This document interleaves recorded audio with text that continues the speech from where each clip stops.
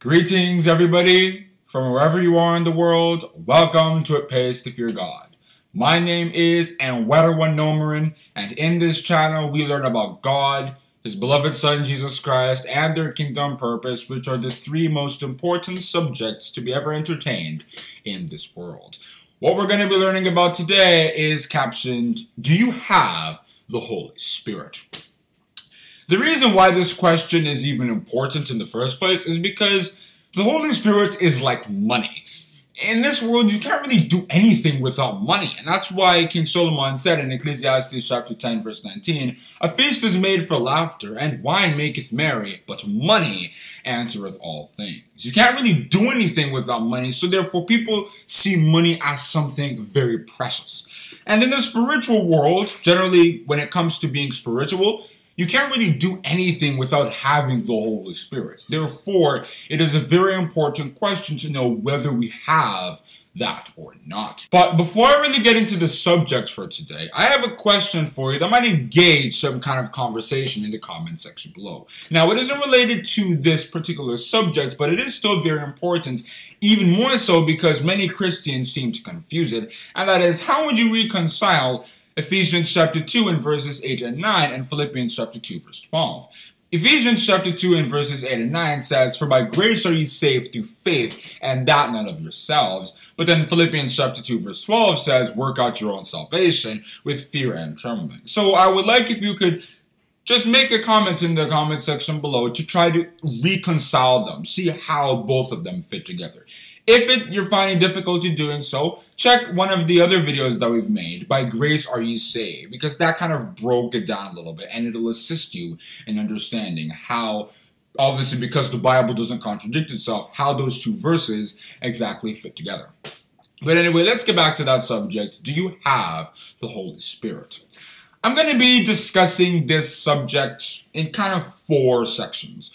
First, I'm going to give a brief summary of what the Holy Spirit is. As in, like, what is it? Is it tangible or is it not? What is its purpose, etc.? Then, how does the Holy Spirit work? As in, when you have the Holy Spirit, what comes out of it? It's like how when you have a sickness, what are the symptoms? How would you know that you have that sickness? So if you have the Holy Spirit, what are the things that will be happening in your life that you will now use to know that you do have it? Then I'll get a little bit into who gets the Holy Spirit, because obviously not every single person in this world has the Holy Spirit, so who specifically does it get sent to? And then finally I'll conclude with some advice on not grieving the Holy Spirit and so on. But let's just get into that brief summary of what the Holy Spirit is. It is very important to understand that the Holy Spirit is not tangible. Many people believe that when you have the Holy Spirit, you tend to shiver, or something phenomenal and amazing happens when you get it. Not really. It isn't something you can touch. It's something that God sends to you, and when the Holy Spirit is upon you, you will then start to see changes in your life, changes in your mindset, changes in your heart condition. It has nothing to do with your physical body or, generally, no. It's just the way you think, the way you reason. The Holy Spirit helps to make that spiritual. Generally, the Holy Spirit is what God sends to fulfill His will. Now, His will is, of course, that people should be saved. If you read 1 Timothy chapter 2 and verses 3 and 4. So therefore, the Holy Spirit is sent to people for that to happen. But if we look at places like Genesis chapter 1 verse 2, you can also see that the Holy Spirit was used to, make the waters and all of that stuff. So it generally fulfills God's will. And if we do not have the Holy Spirit, because of its extreme importance towards worshiping God, we just cannot do it.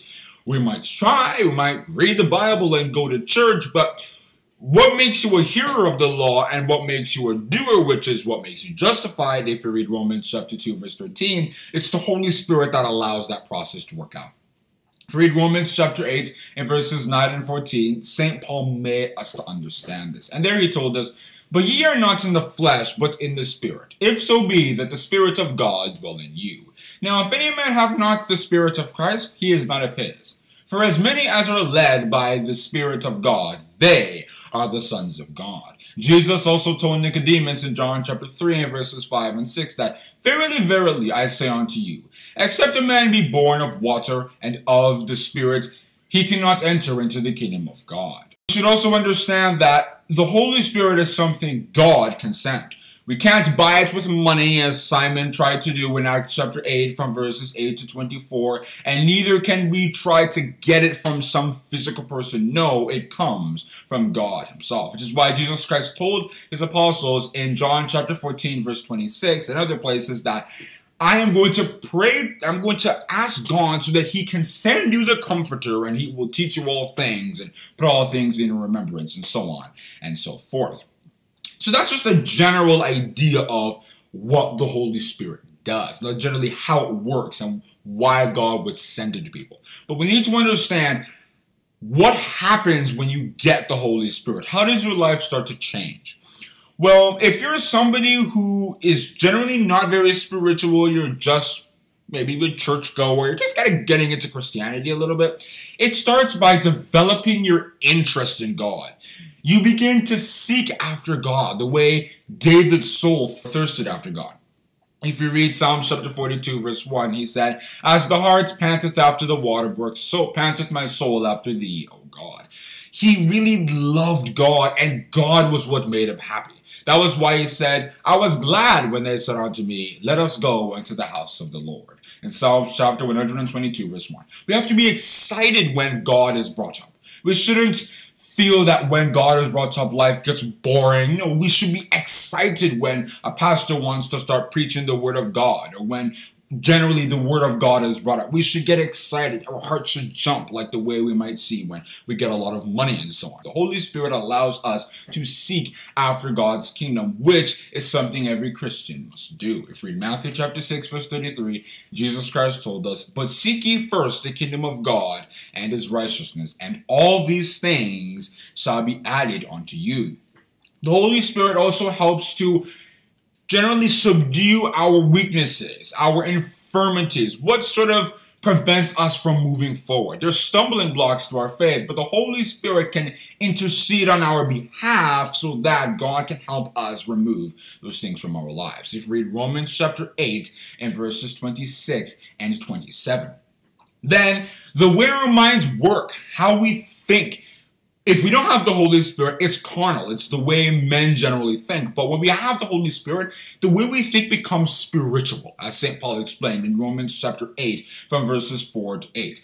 The concept of thinking carnally and thinking spiritually are not together. You cannot do both of them at once. But when we have the Holy Spirit, it changes that carnal mind so that we begin to think spiritually. And we also begin to practice righteous virtues when we have the Holy Spirit, such as those in Galatians chapter 5 and verses 22 and 23, where St. Paul told us, "But the fruit of the Spirit is love, joy, peace, long-suffering, gentleness, goodness, faith, meekness, temperance. Against such there is no law." Those are attributes or virtues that the Holy Spirit allows us to begin to exercise. And the ones above, from verses 19 to 21, are ones that we exercise when we have the evil spirit, which is the opposite of the Holy Spirit. It's what Satan the devil sends to his people. And we do not want to have such a spirit to control us.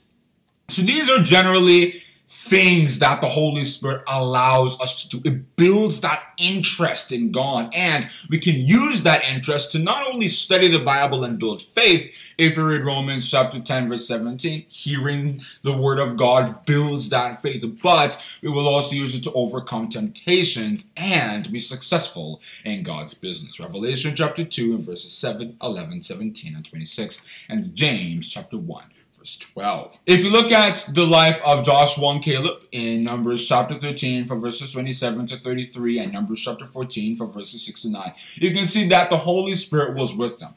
God said it explicitly and outright that Caleb, for example, had the Holy Spirit in Numbers chapter 14, verse 24. It was called another spirit, different from the ones that the other rebellious Israelites had. And that was why, if you look at what Joshua and Caleb did in Numbers chapter 13, from verses 27 to 33, you can see that even though there were 10 spies who were saying that going to the land of Canaan wasn't possible, in another way they were saying we should abandon God's plan, Joshua and Caleb wanted God's will to fulfill. They wanted to go to the land that God promised them. Despite the fact that the people who currently inhabited that land were not only bigger than them, but even among themselves, they who believed in going to the land of Canaan were in the vast minority. Despite all that, though, they wanted to stick with what God wanted. Why? Because they had the Holy Spirit. It is the Holy Spirit that allows us to put ourselves at risk just to support what God wants. If you also look at the life of Jesus Christ, you can see the same thing. The Bible makes us know that he had the Holy Spirit. In fact, he had it without measure. If we read John chapter 3, verse 34, where John told us, "For he whom God hath sent speaketh the words of God. For God giveth not the Spirit by measure unto him." Essentially, he could do whatever he wanted. He had the power to do anything possible in the world. If you also look at Matthew chapter 3 and verses 16 and 17, it's another way of seeing how he received the Holy Spirit. That place tells us, "And Jesus, when he was baptized, went up straightway out of the water. And lo, the heavens were opened unto him. And he saw the Spirit of God descending like a dove and lighting upon him. And lo, a voice from heaven saying, This is my beloved Son, in whom I am well pleased." What was descending was the Holy Spirit, and when it came into him, you can see that he began to operate in his life. What excited him was God's will. He preached the words that God wanted him to do. If you read John chapter 12 and verses 49 and 50. And he even said in John chapter 4 verse 34 that my meat is to do the will of him that sent me and to finish his work. What made him happy, what satisfied him was not the things of the world. It wasn't glory, riches, being a Pharisee, being loved by everybody. No, it was doing God's will. And he even took this to the point that his own family members weren't even really that close to him. He said in Matthew chapter 12 from verses 46 to 50 that the people who he valued the most were not those who were blood kind of close to him, blood brothers and so on. No, it was those who believed in his gospel. He said that my mother, my sister, my brother and so on, those are the people who believe in me and the gospel that I am preaching. Not those people who are just related to me by blood, but when it comes to what we believe in, we're on two completely different paths or roads. These are just two examples that help us understand what it means to have the Holy Spirit.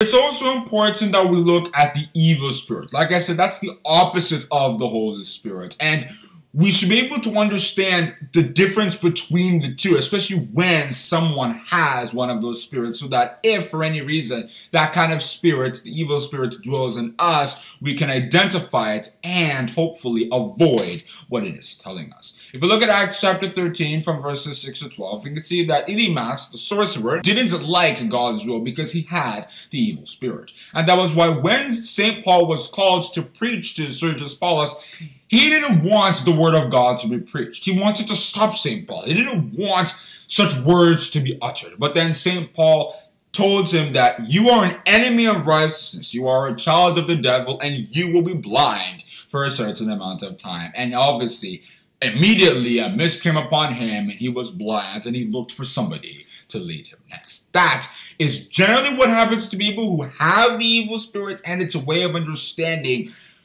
the way a person with the evil spirit works. We should understand that these are not just some kind of magical things that when we have the evil spirit, we're just moving all kind of header-scatter. No, it's a natural process. Just like when we have the Holy Spirit, there's nothing magical about it. It just starts to change our lives. There's a certain way we think towards God, His purpose, His will, etc. Then, it's also good we look at who gets the Holy Spirit. Like I said, it's not everybody. Not every single person has the Holy Spirit. So who does God specifically give it to? Well, we need to know that the Holy Spirit is not just what determines whether someone is going to be saved or not. There's already some kind of pre-programmed heart condition that somebody has. Some people are fit to worship God and some people aren't, because some people, they generally have that ability to understand spiritual things. Sure, they might be going to a church that doesn't teach the truth, or maybe they just might not have really been exposed that much to true religious stuff, but they generally have that heart to be humble, to be submissive, to be dogged against iniquity. Those kinds of people, the Holy Spirit goes to them because it's like they have potential. God sends the Holy Spirit to them because he says, okay, I think that if I send the Holy Spirit to this person, I will get some good fruits with that. It's just like what Google did when they bought YouTube. They saw potential in that kind of company or brand, so then they gave them 1.65 billion US dollars, and you can see, look at YouTube today. That is generally how the Holy Spirit works. There's that potential that people have based on their heart condition, and when God sees that, he sends the Holy Spirit to them. If you look at David, for example, David was given the Holy Spirit in 1 Samuel chapter 16, verse 13, because he was a man after God's heart. He generally liked the idea of God. If you read 1 Samuel chapter 13, verse 14, and Acts chapter 13, verse 22. So then God sent it to him, and you can see that from that time on, he began to do righteous things. Like in 1 Samuel chapter 17, when he wasn't afraid of Goliath, even though every single other Israelite in the army couldn't challenge him. He just walked up to him, hastened to meet him, in fact, and then with God's power, of course, he killed him by throwing a stone in his forehead and all that. That is what the Holy Spirit does, and those are the kinds of people who get it. But someone like King Saul, for example, even though he got the Holy Spirit, it didn't really fit with him, because generally he didn't understand spiritual things. He was just a carnal, natural, physical person. So even though the Holy Spirit came to him, it eventually left in 1 Samuel chapter 16, verse 14, because he grieved it with iniquity, disobeying God's principles in 1 Samuel chapter 13 and chapter 15, and even 1 Samuel chapter 22. But someone like David, the Holy Spirit remained with him because his heart was in the right place.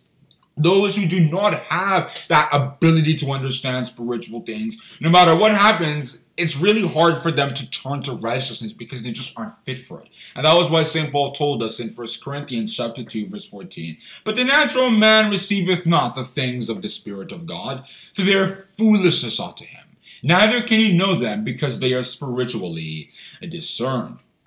However, though, God can generally send people the Holy Spirit so that they can do certain tasks. Even if they don't have the heart to really be very righteous, at least God will use them for the purpose that he wants. For example, he sent it to people like Bezaleel and to Aaron to do work that was appointed. If you read Exodus chapter 31 from verses 1 to 3 and chapter 28 and verses 2 and 3 respectively for Bezaleel and Aaron. But I also want to point out a class of people who get a higher dose of the Holy Spirit, and that is the apostles.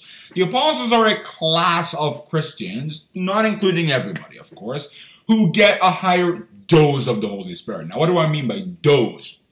Well, the Holy Spirit isn't something that comes to people equally. Some people have it very low, just kind of works with them a little bit. Some people have it at a moderate amount, where all righteous ones are. And then there's some where it really gets to them. Then that comes with many gifts, like being able to interpret dreams, being able to heal others, and so on.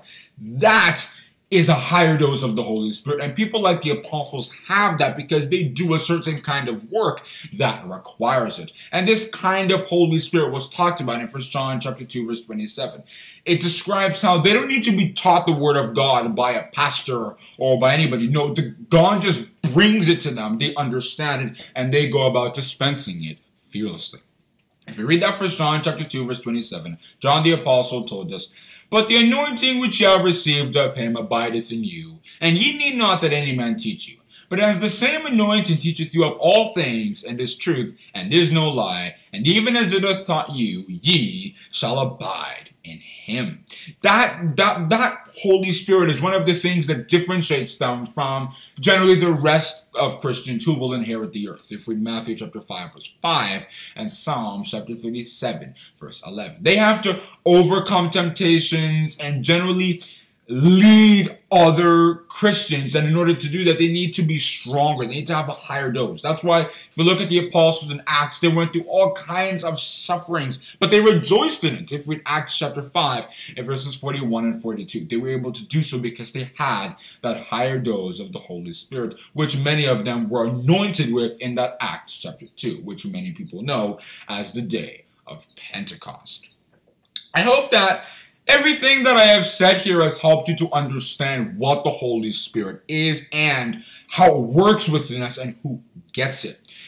Based on this, you should be able to ask yourself, do I have the Holy Spirit or not? If you do have the Holy Spirit, then that is fantastic, because you need to understand that that is indispensable towards salvation. You just can't really worship God without it. So if you currently have it, that is great, and it is a blessing you should thank God for. At the same time, though, you should understand that you shouldn't grieve it, because the Holy Spirit is not something that can abide with iniquity. If iniquity starts to get into your life, you should be watching it and cast it out. Avoid it. If you read Proverbs chapter 4 and verses 14 and 15, so that you do not grieve the Holy Spirit. St. Paul said something relevant to this in Ephesians chapter 4 verse 30, where he told us, "And grieve not the Holy Spirit of God, whereby you are sealed unto the day of redemption." If you see also Hebrews chapter 6 from verses 4 to 6, where the author of Hebrews made us to know that if we generally forsake the Holy Spirit and don't obey it and all that, then our chances of salvation will diminish. And it's because of this, it's because David understood this, that he prayed earnestly for the Holy Spirit to not be taken away from him when he sinned by committing adultery with Bathsheba and indirectly murdering Uriah. He said in that Psalm chapter 51 verse 11, "Cast me not away from thy presence, and take not thy Holy Spirit from me." And if we don't have the Holy Spirit currently, then that's also fine. We don't need to really worry about it. Let's just pray to God about it, because God can give that to us. Jesus Christ told us in Luke chapter 11 verse 13, "If ye then, being evil, know how to give good gifts unto your children, how much more shall your heavenly Father give the Holy Spirit to them that ask him?" Thereby, I advise you that you take that matter to God. If you don't have the Holy Spirit, pray for it, because there's no better thing you can take to God. He will give it to you, and you'll see that your life will change for the better. And that is where I'm going to stop on discussing that subject. Do you have the Holy Spirit? I hope that you have enjoyed this video and come to understand what the Holy Spirit is, who it goes to, and for those who get it, how it works in their lives. Just in case you haven't made this connection already, the reason why the Holy Spirit is holy is generally because it achieves or does holy things. When God sends it on an errand, for example, when he sends it into a person, it helps to make that person holy. Or if he sends it to fulfill a certain purpose, like to rescue a nation, for example, because it's with those things that his will fulfills, then that thing is holy, because what God wants is holy due to, the position he holds and stuff like that. And generally, if you have any questions about the Holy Spirit, drop them in the comment section below, because we would love to, clarify any doubts that you have. Have a great day, and God bless you. Oh, one more thing. If you like what you heard today, feel free to share a message at https://anchor.fm/itpaystofeargod/message. Once again, that's https://anchor.fm/itpaystofeargod/message. Hope to hear your wonderful feedback.